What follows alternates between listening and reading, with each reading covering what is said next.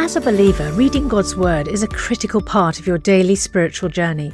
And because it's so important, we've created a unique new resource to help you immerse yourself in biblical truth and open your eyes to all God's Word has for you.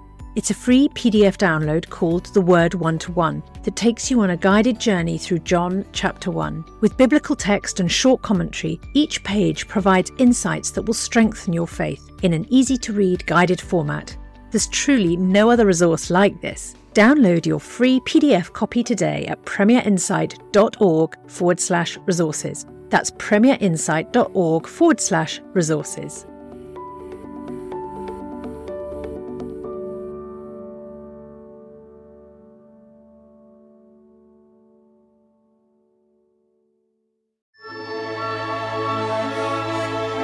The C.S. Lewis Podcast with Alistair McGrath.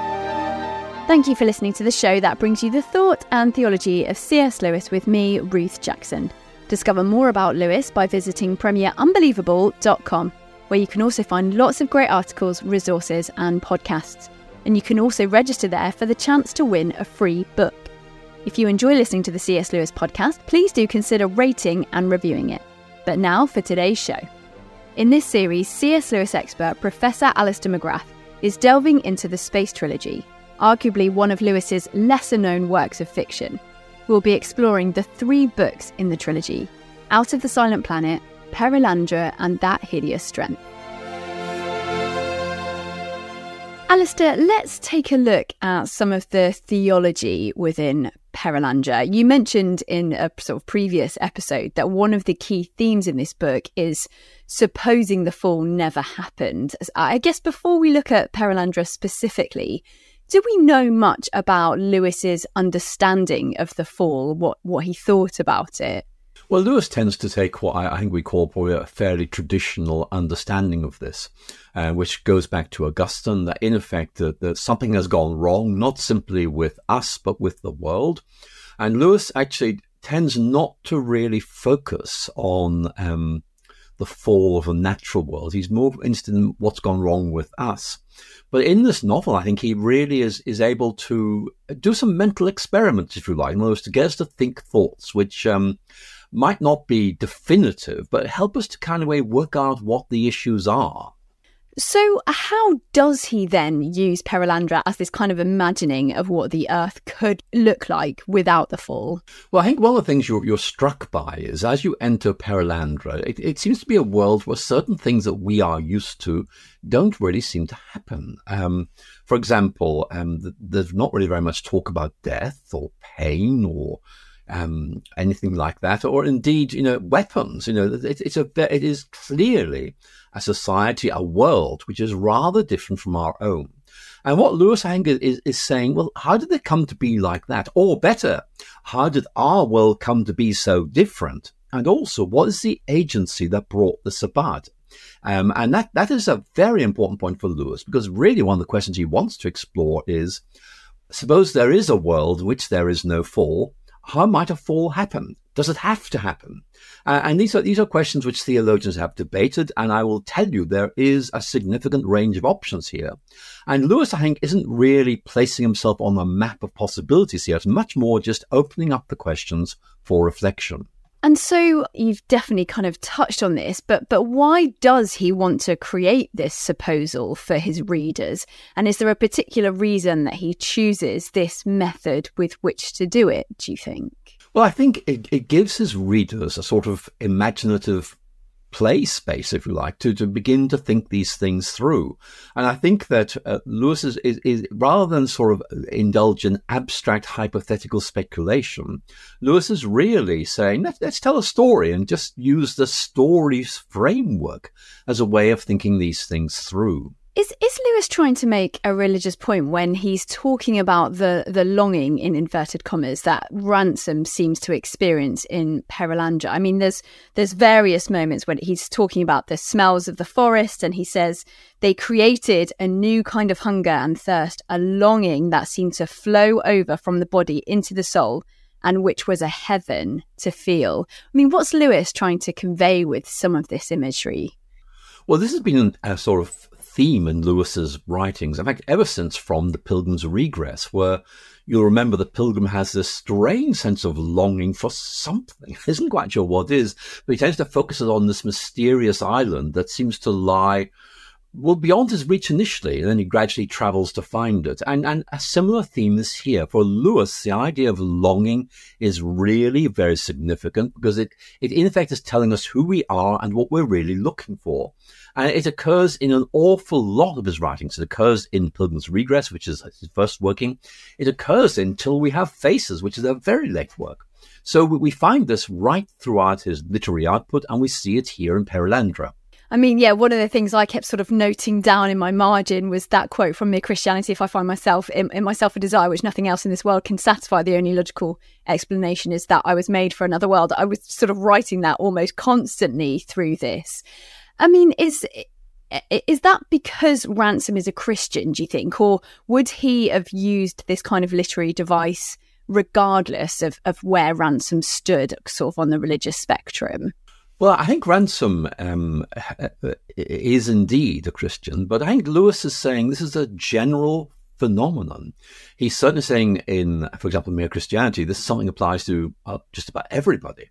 But in Perelandra, he seems to be taking it one stage further and saying this is something that actually is not simply limited to planet Earth, if I can put it like this.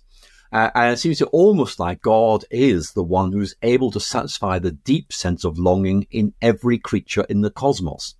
So it's quite an ambitious extension of Lewis's general program.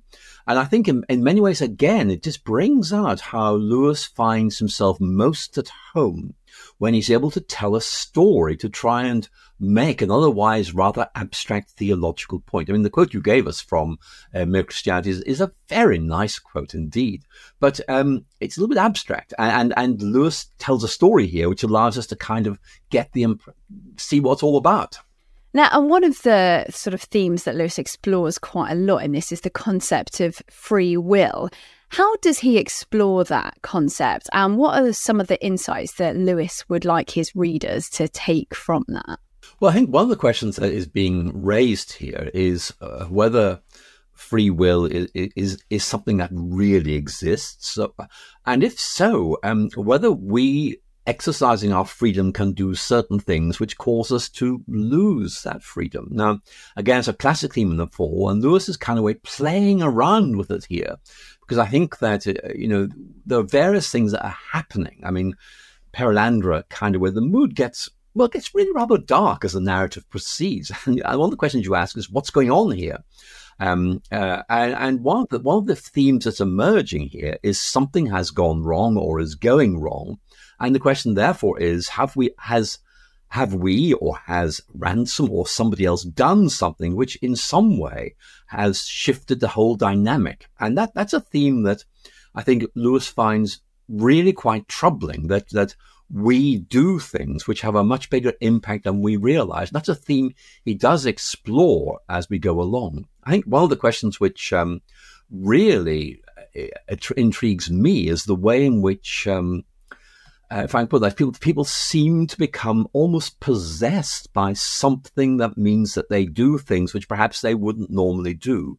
And again, what we may be seeing here is Lewis personifying perhaps the idea of evil, or perhaps better, the idea of sin. Because again, if you think of the Chronicles of Narnia, where Lewis takes us a stage further, Eustace Scrubb in The Voyage of the Dawn Treader comes to personify the idea of sin because he's taken over by it and he can't break free from it. Again, this may well be a prototype or an experimental reflection on this in Perelandra.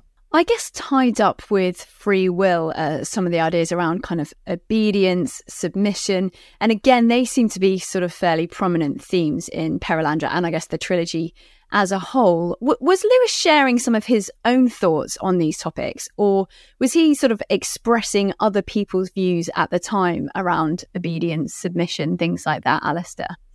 I think one of the questions that scholars always ask is when Lewis has throwaway lines, and whether actually the throwaway line is actually a reference to a prominent writer who would have been familiar to his readership at the time.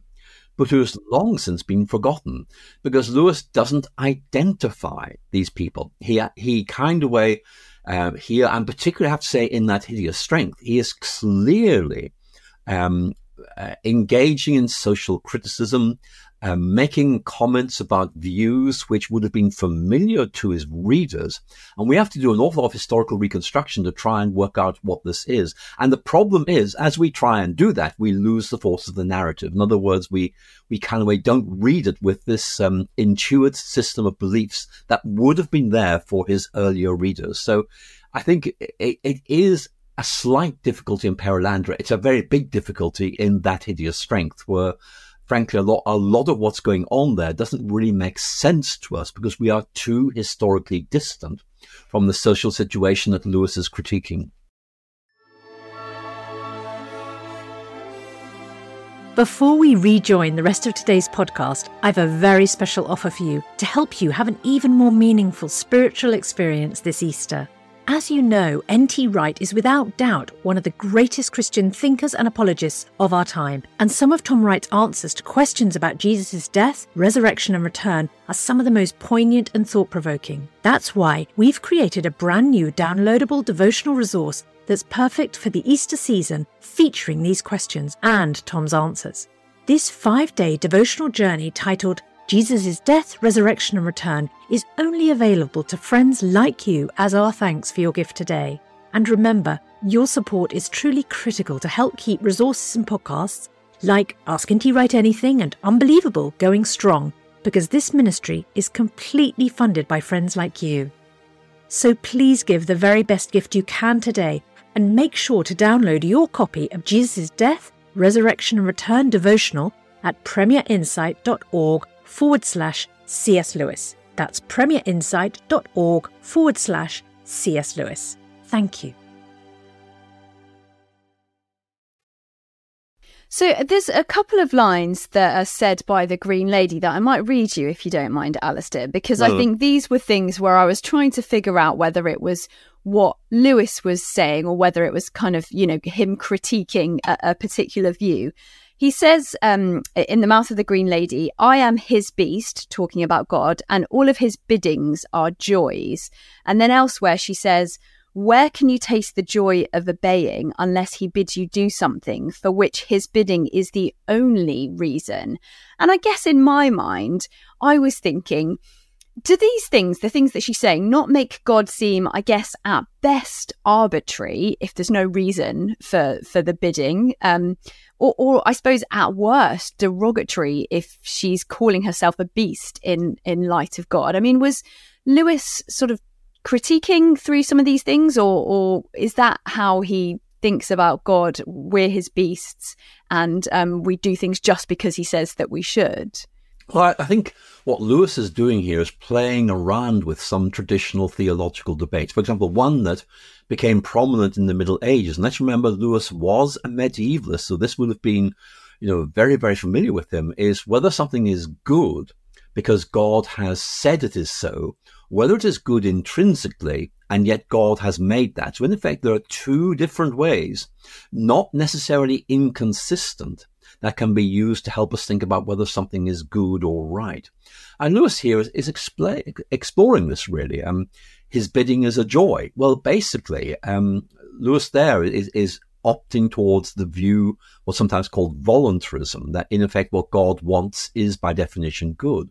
But actually in what the Green Lady is saying, you can also see this hint. Well, look, maybe I do this, and in doing it, I find it to be joyful. In other words, that by initially following God's will, I discover that what I'm being asked to do actually really works. That actually, if I hadn't been told to do this, I wouldn't have done it. I wouldn't have made this discovery that it is so good. So Lewis, again, I think, is almost saying to his readers, let's just think this through. Let's play with this and see where it takes us.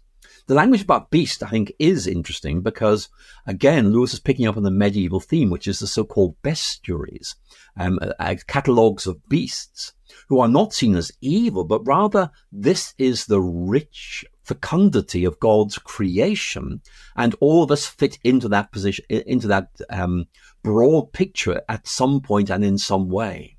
And I suppose one thing she does say, which in some ways feels a little bit more positive, is that she says, how can we not obey what we love? I mean, is that something that Lewis would have, is that sort of portraying Lewis's view? How can we not obey what we love? Yes, that is one of Lewis's insights. He talks about love in this way. He also talks about beauty in this way, that actually love and beauty in their different ways attract us. They are things which we do not simply observe, we participate in them. And that's a very, very important idea for Lewis, who regularly critiqued simply rational ways of thinking about faith or engaging the world. He's saying, no, we are being invited to join something wonderful, to take part in it. And of course, right at the end of Perelandra, we have this dance, which is not simply something beautiful in itself, but something we're invited to take part in. So there are some very interesting ideas here. We don't just observe the natural world, we take part in it and thus discover its significance as God's creation. And love is something that is explored quite a lot in the book, I suppose, both for God and for others. I mean, were there particular things, particular key thoughts that Lewis is trying to convey about love in Perelandra and I suppose the Space Trilogy as a whole, do you think? Well, I think Perelandra is perhaps one of these three novels where love is explored in most detail. And I think one of the points that Lewis is trying to make is that it's very difficult to imagine a world without love. That in effect, this is part of who we are. And again, this is a kind of mental playground where we're being invited to explore the difference that love makes. And one of the techniques that Lewis uses is that defamiliarization, where in fact he almost makes us rethink things, either by omitting to mention them or by presenting them in new ways. And it's a very good way of just helping us to think through how important these things are. Well, and he says again in the words of the Green Lady, how could anyone love anything more? It's like saying a thing could be bigger than itself. I mean, she's using that in a kind of earthly reference point. But is that something that Lewis is suggesting that we could perhaps be using about God as well?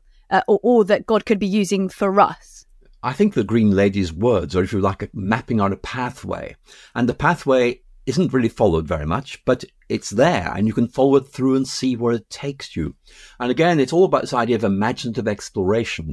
Let's just follow this through and see where it takes us. And Lewis very often doesn't take it, sort of follow through, and leaves us to do this in our own time, so to speak. Now, Alistair, there's some pretty complicated kind of theological discourses throughout, I guess, sort of as the novel goes on. What are some of these fundamental points of disagreement between Weston and Ransom in their theological discourses? And I suppose significantly, is there anything in particular that Lewis is really wanting the reader to take away from these discussions? Well, I think there are a number of points. Let me mention one of them, which I think does stand out. I mean, I think that one of the issues is the nature of truth, if I can put it like that. And Weston is presented as someone who perhaps tells part of the truth, but not all of the truth. And one of the things that Lewis, I think, is trying to bring out is that a partial, in the sense of not complete account of things, really is, how shall I put it, is simply not good enough. That actually it opens the doorways to all kinds of unhelpful ways of thinking, and therefore you need to think about how you know the full truth and where that full truth is to be found. And again, for me, as I read this discussion, one of the questions that really comes to me is that very important theme in St. John's Gospel, where Christ says, I am the way, the truth, and life. In other words, I show you definitively what this is like, not as abstract ideas, but by embodying what truth is and the difference it makes to life. And as I see Weston and Ransom reflecting on the nature of truth, I see emerging from that a very important question about whether it's good enough to simply have a small degree of access to truth, or whether you need to see it fully to appreciate what it's really all about. What are some of the other big points of discussion where they disagree and have these big, long discourses about? And I suppose, are some of them more important than others? Obviously, you've touched on truth, which is really important. But are there other things that, for Lewis, were really significant? Well, I think one of the themes that emerges throughout the Space trilogy, and particularly I have to say in The Hideous Strength, but it's here too, is basically whether we respect something for what it is or for what we think we can do with it, its kind of material advantage to us. And obviously one of the questions that is being discussed here is whether, in effect, how shall I put it like this, we can exploit Perelandra for our own ends, or whether we need to appreciate for what it is and kind of respect that. And we find Ransom inclining towards the latter and, of course, Weston towards the former. And I think one of the real difficulties here is that I think in Lewis's day and age, that would be an interesting academic discussion, but did not have quite the same force it now does for us, where we've begun to see, in effect, where the lines of reflection that Weston is developing actually have led us to some very bad places. So I think there is a sense which we now can more easily see the merits of the concerns that Lewis is expressing here, which might not have been fully aware at the time. Thank you for listening to the C.S. Lewis podcast with me, Ruth Jackson. Discover more about Lewis by visiting premierunbelievable.com, where you can also find lots of great articles, resources and podcasts. And do register there for the chance to win a free book. That's premierunbelievable.com. If you enjoy listening to the C.S. Lewis podcast, please do consider rating and reviewing it. Thank you for listening and see you next time.